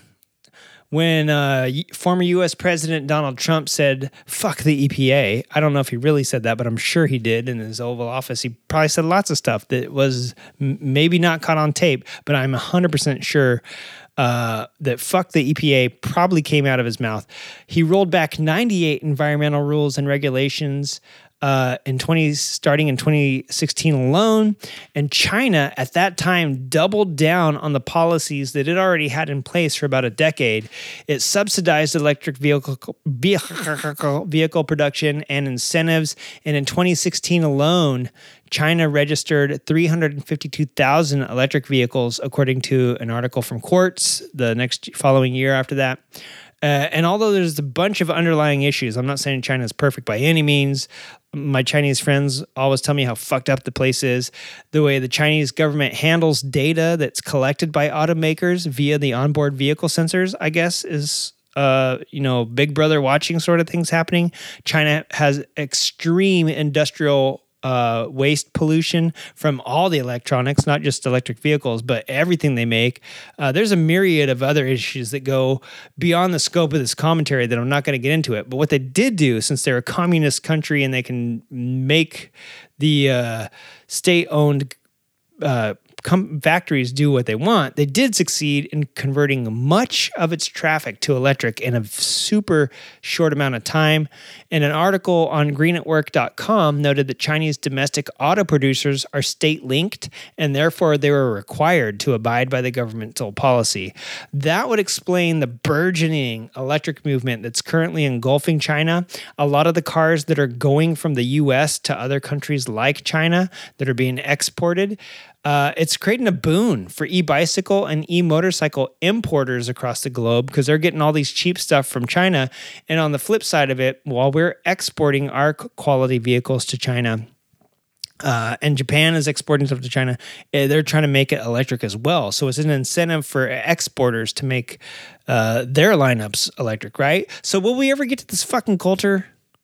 Sure. Let's do it right now. As I started to say before, I interrupted myself for the 9th time. It's cheap. It's a cheap alternative to almost anything on the motorcycle market today, as long as you don't want to blaze across the country in 24 hours flat out. Like I mentioned before, we're getting to that magical charging time with Ducati and Triumph and Zero working on all these battery technologies. Coulter, you're probably not going to get that. Coulter is probably like some of the other motorcycles that you saw at EICMA or the Tokyo International Motorcycle Show a couple years ago. Belying brands like Damon, Curtis, and Arc, which are huge, $28,000, or $84,000 super cool electric motorcycles that only Keanu Reeves can ride on the Matrix. The Coulter is more like the Super Soco, the Kimco, or the Maving, which, hey, Maving is made in Coventry, England. You're probably going to see it at the MotoFest in Coventry, England, UK, Great Britain in September. Maving is probably going to be there at that show because they are made there. I assume that the Triumph TE1 will also be there. And a lot more MotoFests are involving electric brands as their showcase marquee this in the next few coming years. I can guarantee it. The Coulter ES1 Pro, let's get back to Coulter, looks a lot like the KLR 650, and the slightly pricier Coulter TS1 looks a little bit like the revision of the now extinct Native S from Electric Motorsport, which was it's like a DIY motorcycle that used to be able to buy off of at Hollywood Electrics, as a matter of fact. So Native Electric Motorsport offered the Native S, I believe it was, and I think you used to be able to buy that and then put your own motor and controller and fun stuff in it. So I wanted to drill in the manufacturing cost and relevant pricing several times earlier because even in a post-COVID inflated motorcycle market, Coulter might be a great way to ease into the electric future without making a huge investment in a still emerging technology. So the part of the reason a lot of people think Livewire was going to fail, Zeros aren't as big as Honda or Kawasaki, is because the range anxiety still. I bet you there's people that still don't want to buy a Chevy Volt or a Tesla because of range anxiety, right? So those are 30, 60, $80,000 cars. I don't even know. The Plaid is probably $150,000 for a fucking car. And if you look at the Ford F-150s and shit like that, those are going up. Those are like $60,000 for a truck, Rivians, I have no idea how much they are. The Canoe, a lot of these e-vehicles that are coming out, I have no idea how much they are, but I know they're a lot. And people don't want to jump into an untested or unfamiliar sort of technology that they feel is still emerging for that much money, right? So the ES1 Pro is going to drain your bank account for the paltry sum of $59.90. The TS1 is $69.95, and that's not even how much a CRF 450 RL costs. Those things are like $8,000 or $9,000 nowadays. So you could almost buy two ES1 Pros for the price of a fucking Honda CRF 450 RL, a street legal dirt bike that has the R in it now, which means you're going to have to rebuild the top end probably more often, do a lot more maintenance on it than an electric bike. You just hop on and ride the fuck out of it and then charge it. So the whole reason to bring this up is the ease of price. Now, it's not going to get you across the country, but neither is your CRF 450 RL. I bet you $12 this ES1 Pro, you can take it just as many places as your CRF. It comes with two different batteries. You look into it. It's a 2-battery bike. They're swappable and addable. So if you bring a couple more in your truck, pop them in. I think they're like $900 a piece. You $1,800 worth of battery. You ride all day. So eventually, after with the way gas prices are, probably 2 months of riding your CRF 450 RL, that'll pay for itself. You're probably paying $900 in gas a month for that fucking thing. So if you've been a fan of Zero motorcycles from the beginning, you'll know that even their first battery offerings are already irrelevant, super low kilowatt hours. In the meantime, battery technology is still progressing at an alarming rate, so people aren't off their rocker saying that they're not comfortable jumping into this new technology that's still developing for such a high price, right? And then I'll be out of my $60,000 for my base model crappy car in 5 years, you know? So listen, it is progressing at an alarming rate. You can almost look at batteries like computers. Every 2 years or so, something faster, more reliable comes out, more energy dense. Using the analogy for e-motorcycles to batteries, we're in the early... using the analogy for computers to e-motorcycle batteries, we're in the early 80s, baby. All the screens are green. Pong is fucking awesome. Just wait for a few decades when we discover some like new substrate that's energy dense, or we can find something will displace some people from their land for the raw materials required to make it. Avatar, the movie Avatar, probably isn't too far off from what's going to be the truth. Maybe it'll be some weird, inadvertently man-made mineral that forms beneath Detroit from all the, crazy auto industry runoff that has plagued that country since the last century. So maybe it'll be some new thing like that, and we can displace all the people out of Detroit. I'm sure they wouldn't mind being moved out of Detroit for a new energy source, but I digress. But the Zero is an example that I use because even the base model SR is over 3 times the price of a Coulter ES1 Pro, and this truly is the 1980s of battery technology. You don't want to sink a ton of money into a bike that'll be outdated in 5 years. Get something like this Coulter. You can probably afford to take that chance. And as swappable batteries get that are already a thing, as they become more of a thing, maybe you'll be able to retrofit this thing, and you'll have the first gen Coulter KLR lookalike that actually you can ride for as long as people have been riding their Gen 1 KLRs from the 80s, right? A few other brands that join this body of affordable street legal machines come to us from, surprisingly, the e-bicycle community. The first one is Sondors. The first one I'm going to talk about is Sondors. Super 73 is another one. Of course, there's probably a plethora that I'm forgetting, or that are making motorcycles that are soon to join. But I think Sondors was the very first fat tire pedal assist bike that I ever rode. I hopped on it, I started to pedal, and it just like popped a wheelie and took off on me. I was not ready for, as soon as the crank moved, it took off on its own. I almost flipped over a curb. I was used to riding a pedal bicycle where you pedal, and the faster you pedal, the faster you go. No, this thing, I just moved the pedals and it like fucking took off like a bull, like a cut cat, as our friend Dan from Australia would say. Then I believe I rode a Yamaha after that, but I think Sondors was the very first one. So Sondors, which is famously a bicycle company, now is offering the Metacycle. I believe it's going to be out at the end of this year or the beginning of next year, $5,000. Again, same around just like the Coulter, it costs less than a third of the price of the Zero and the Livewire. It's it's almost half the price of a CRF 450 RL from Honda. But neither the Sondors or the Coulter is going to blow your pants off with the same acceleration as the Zero or the Livewire, which are very fast. But consider them cheap city bikes that will quietly get you to work and back for less than a pint of beer. Because guess what? Gas, at least in my neighborhood, is catching up to the price of a pint. Definitely less than a gallon of gas. If you're talking about cents, costs you cents to refill your charge tank and your battery. That's, like I said, even though the batteries are $900 for the Coulters, a month of gas on your motorcycle every single day back and forth to work, that's going to pay for one battery. It's guaranteed. Even on a motorcycle, it's going to be like, $500. Of course, none of the electrics on the road right now will get you hours and hours of nonstop travel.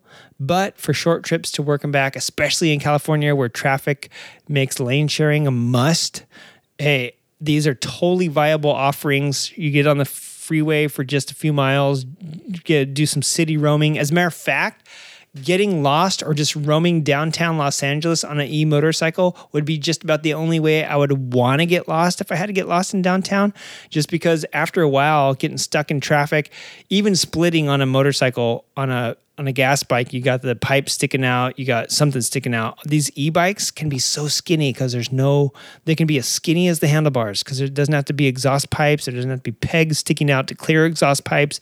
They can be super skinny. And a lot of times they are, right? So, split lanes through downtown, even on the 101, even on the 1 through, or the 101 through like downtown LA, where it's always backed up no matter what time of night or day it is. It's always backed up. You could squeak through there on an e-bike, and eventually even I get hot. The heat coming up from the end motor, the sound thumping in your helmet when you're sitting there at a light, your 12th red light. Hey, when you're not moving on an electric bike, there's no sound. You get to smell the bum piss and actually hear them taking a leak. So I don't know. E-bikes, I'm digging them. And after riding a few e-bicycles recently, I'm really digging them too. Speaking of short trips that aren't hours and hours long, what about the racetrack? Well, the Moto E-GP, the Enel Cup right now that races with MotoGP, they do it. The TTX GP did it. And now Stark is doing it. If you never heard of Stark, Stark is a company, I think, out of Spain, maybe. And the Stark Varg, which is due out next year, claims 80 horsepower. And it says 6 hours thanks to a 6 kilowatt battery. But I'm going to tell you that's not how battery measurements work. That's what the website says. But that's not how kilowatt hours work. It's got 938 newton meters of torque. That sounds like a lot. It says it multiple times on the website, so it's not a typo. And I looked it up. That's 692 foot-pounds for all of our listeners in Uruguay. That's enough to rip your arm off if you're one of those idiots that tries to lube your chain by running the motor like a big-brained Einstein, and then the rag gets stuck in there, and then your finger goes under the chain. It's going to tear off your hand. That is a lot of torque, and I guess it needs that much to spin the motor up to 14,200 RPMs. Although, what was it, the Ducati or the TE1 spins up to 18,000, so I guess it's not that impressive. It's 9 times the torque of the Triumph TE1, though. 9 times the torque of that 175 horsepower Triumph coming out of this 80 horsepower dirt bike from Stark. With all that torque and 80 horsepower, what the Stark Varg is perfect for is the dirt track. And apparently, it will last you all day if you're a youth or a vet. That 6 kilowatt hours will last 6 hours if you just kind of take a break during the when you're not racing, you're not gunning the engine. You don't need to for any reason when it's electric. You don't need to power on the motor for nothing. So you just sit there and let it rest in between. Apparently it will. If you're a pro though, they say it'll last you 45 minutes. Cycle World did a test on it and they tested it against a YZ450F. They verified that it's harder to quantify than Junkie's age, but it lets you focus more on riding than listening to the rev range that your engine is in. You don't have to focus on shifting. You don't have to focus on the clutch work. You just twist and go, and you focus on the riding. You do have to focus on other things because the torque isn't there when you're used to riding a gas bike. It hits different, right? So it's constant linear torque rather than like blipping and like maybe popping the clutch. I don't know. It probably wasn't. They had it for one day, so who knows how fast they'd be on it if they had it for a whole week, right? So one thing that they said, the tester actually in the video said that it makes mid-air corrections way faster than your standard dirt bike, because in the air on your dirt bike, you hit the brakes or you give it gas if you're about to nose over, or if you're coming in hot with the back wheel down, and it'll lift the back wheel or it'll get the front wheel pulled back up. And on this thing with 692 foot-pounds of torque, you could probably jump, give it throttle in the air, and do a backflip in the air, and then hit the brake and bring it back down. I'm just guessing. It'll look like a totally fake CGI stunt, but with that much torque, apparently it's super easy to correct midair, much better than a standard dirt bike. The power hits with 2-stroke force, but more linear like a 4-stroke. So it was really confusing for not only them, but it's probably going to be confusing for the competitors too when they don't hear you coming and all of a sudden you're there, but then you're just gone. You know what I'm saying? And it's also one of the things holding electric back from the world of motocross right now. There's a lot of pushback. This is one of the big things. I think at Loretta Lynn's a couple years ago, they made an announcement they would not allow or even consider at the time electric bikes to run because everybody in the motocross community is pushing back against these electric machines. Are they fair to race against gas machines? What's the parity? How do we know to race them against 250s or 450s? I think going off a basic horsepower rating would give you all the information you need to know, but that's not it. And the guy that apparently feels responsible for having 2-strokes eventually banned from production said that he feels like he was a big part of that, and 2-strokes aren't really that hot in racing anymore, and he feels bad for it. And he was part of one of the people giving his input on that. That's valuable input, but listen, I just imagine you look out one day, there's a lot of motorcycle tracks getting closed for noise. So you look out one day and you just see people floating through the air, or over these hills. You don't hear crap. They're out there on their motorcycles. You crash, you scream, people are going to hear you. You crash right now, and help! People can't hear you because all they hear is and all that fun stuff. So anyway, let me digress again. So that's my electric doom and gloom. Every single gas motorcycle that we know is going to be going into the trash bin pretty soon. It's all going to be electric. We're all doomed. Only electric motorcycle. That's not me farting, by the way. That's my chair. Although it does sound like a crusty fart. For those, we have the sound effect board. All right, all that just for that. So anyways, make a long story short, everything there's going to be electric something for everybody out there. The prices are coming down a little bit, especially on the less rangy bikes and the less made in America bikes like the Livewire and the Zero and the Lightning. If it's Chinese, it's going to be super cheap like everything else. It's going to be, I feel like right now, here's how I feel about it all. I feel like we are in a way going back to the day where Harley Davidson, Indian, Thor, like Excelsior, Swan, a bunch of other motorcycle manufacturers were actually putting motors on bicycles. And if you say, electrics are not real motorcycles, because they don't, they're basically a bicycle with motor, then when did real motorcycling start?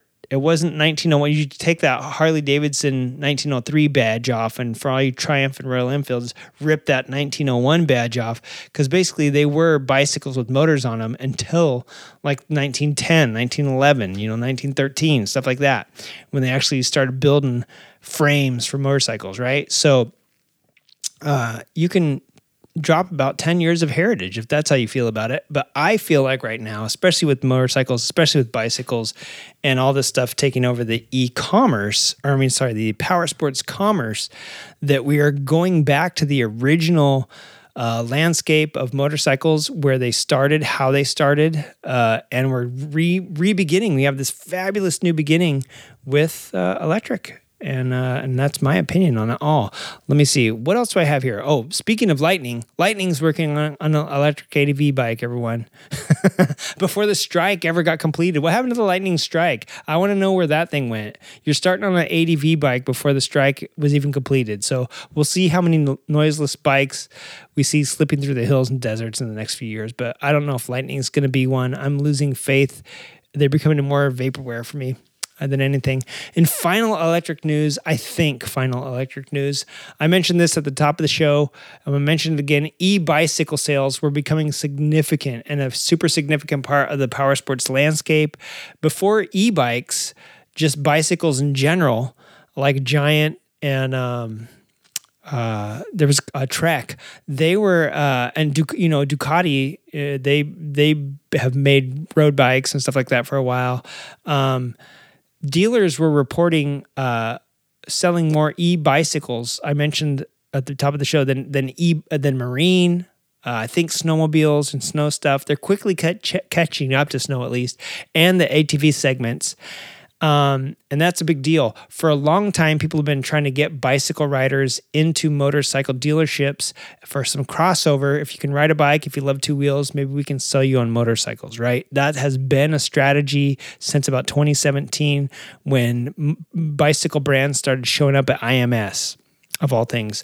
So now, Parts Unlimited, you may know them because you buy your bagger, you buy some bagger aftermarket crap there, or you buy some, motorcycle racks. I don't know what you buy at Parts Unlimited, but they have appointed Mike Ralph as their e-bike manager.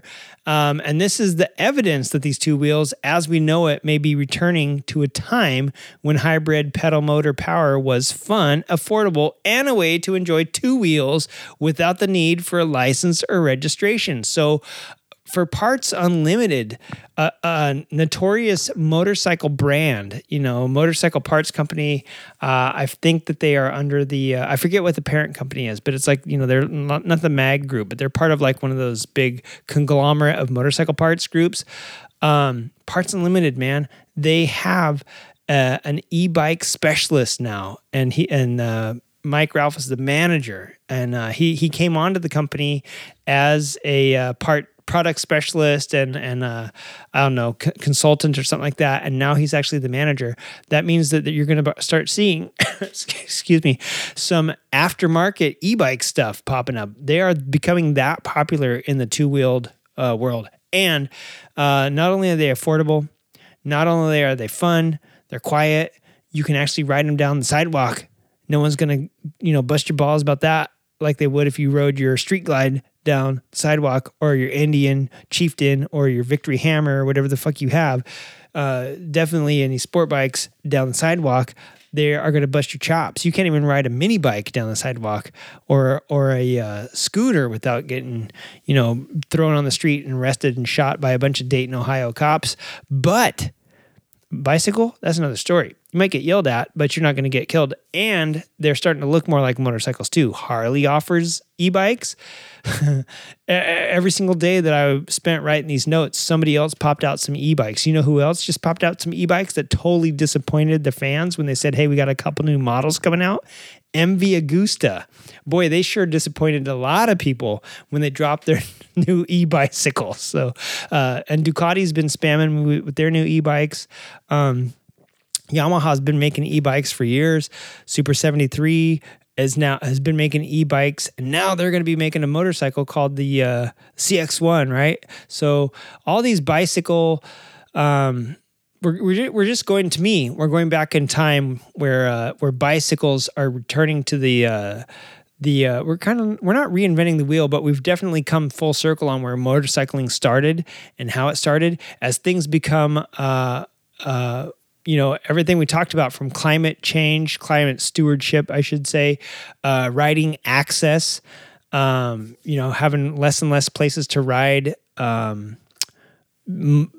bikes off-road. So we're taking them to the streets, right? So, and even possibly people becoming more health conscious. I don't know. Maybe that's something too. That's part of what's contributed to this shift in sales, but also a lot of racers ride bikes in the off season or to get trained or stay fit. So they're fun regardless. So in effect, I think we're headed back to the drawing board where motorcycles began as motorcycles with just motors on, or as bicycles with motors on them, how motorcycling started. So now they're just bicycles with batteries on them, and we'll just hopefully look forward to the next 120 years when things get even cooler and faster, and we have this new love, and then you don't even remember it's like people that rode the steam bicycles back in the 1890s. We don't give a shit about that. People are going to be like, oh, gas? You used to use gas? We don't give a shit about that.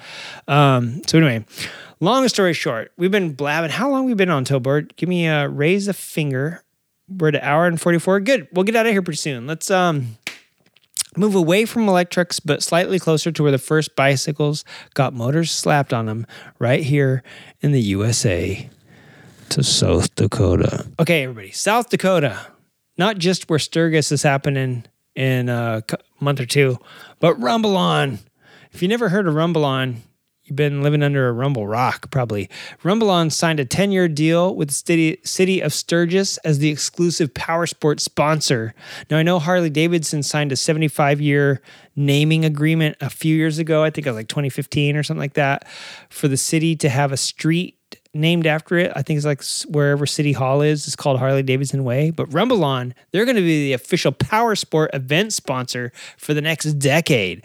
So like I said, Rumble On, just in case you wear your hat over your eyes and gloves on your fingers and don't know what the internet is, they are the go-to website platform for you to buy and sell vehicles. They offers cars, trucks, and all that. But mostly what I know them for, and I don't know, they differ from most consumer sport, or for consumer sites like Carvana and Carfax and all that stuff, because they offer power sports. So they are huge in the power sports. And now they're going to be huge in Sturgis. And as you go up to the Sturgis Rally, Rumble On is going to be one of the main sponsors. Also, speaking of Sturgis, they if you head up to Mud Pots and check out, Sturgis has a new logo this year. So that's pretty cool and interesting. Listen, I'm not going to blab too much more. This is a news heavy show, and I just want to give you all the bad news so that you can go out there and get an electric bike before it's too late. Tell your friends that you were one of the tip of the spear. We've been talking about electric motorcycles for a while, but I feel like finally things are actually coming around to that 10-year mark that we said, hey, in the next 10 years, we said that back in 2015, and guess what? I think in 2 years, it's going to be 2025. So we are right about that point. And now we're seeing it happen. Collapse of the Roman Empire, as it were.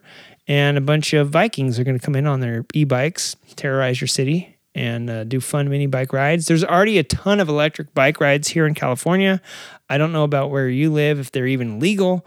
But if you want to hook up for either a mini bike ride, where you ride little mini style bikes around, and it could be anything from a Grom to a pull starter homemade kit thing. There's a ton of rides that happen around here. Hit us up at creativeridingpodcast@gmail.com, or hit us up on the DMs at the Instagram.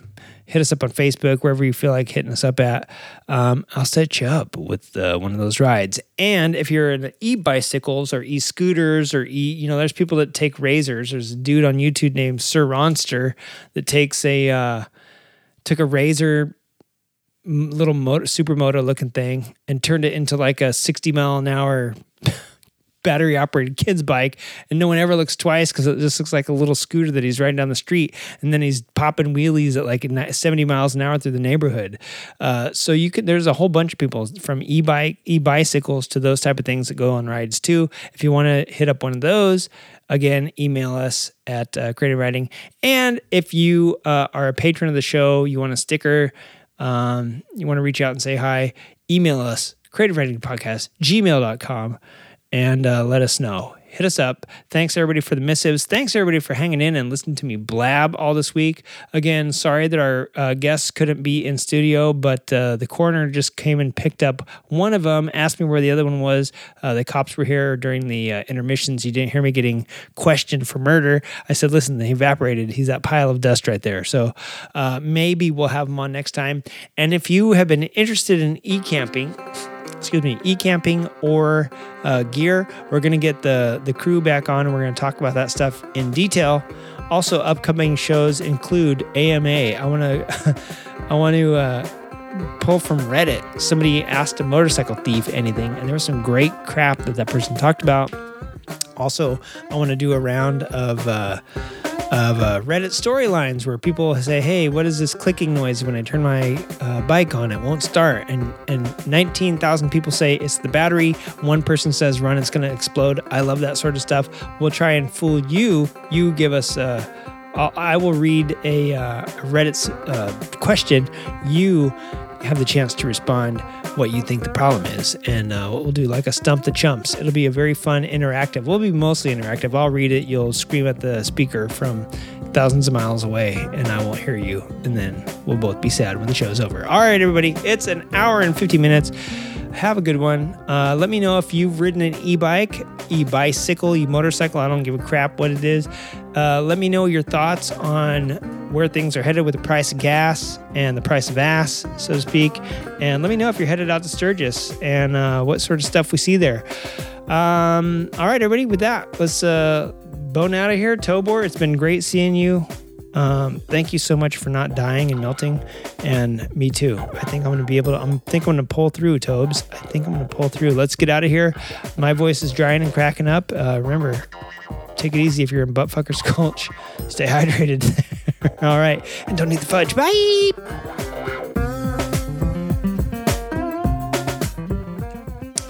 Hey man, if your name is Paul and I have your bike here at my house, I just want to say one thing. I love to sing, but it's time to give it back to you. And I just reimagined the fairings the other day. If you don't mind me keeping it for a little bit longer. 4 years later, I finally have them done. No, I just want to give a quick update. Bri-Viff, that I have reimagined after you gave me the belly pan. I looked at some really cool things that I saw. I don't know. Long story short, I'll just keep it short and simple. I've reimagined the fairings a little bit from what I originally had, not only to match up better to the belly pan, but also based on some really cool design elements that I've seen elsewhere in another aeronautically based platform. Let's just keep it at that. Anyways, maybe one of these months we'll hit you up. We'll get it back. I really want to ride again. I miss you. I miss everybody out there that haven't seen in a bit, and including Wiggs. Wiggs, happy birthday to little Wiggs. Maybe I'll see you this weekend. Right. Bye for real this time. God, Tobor, I stink.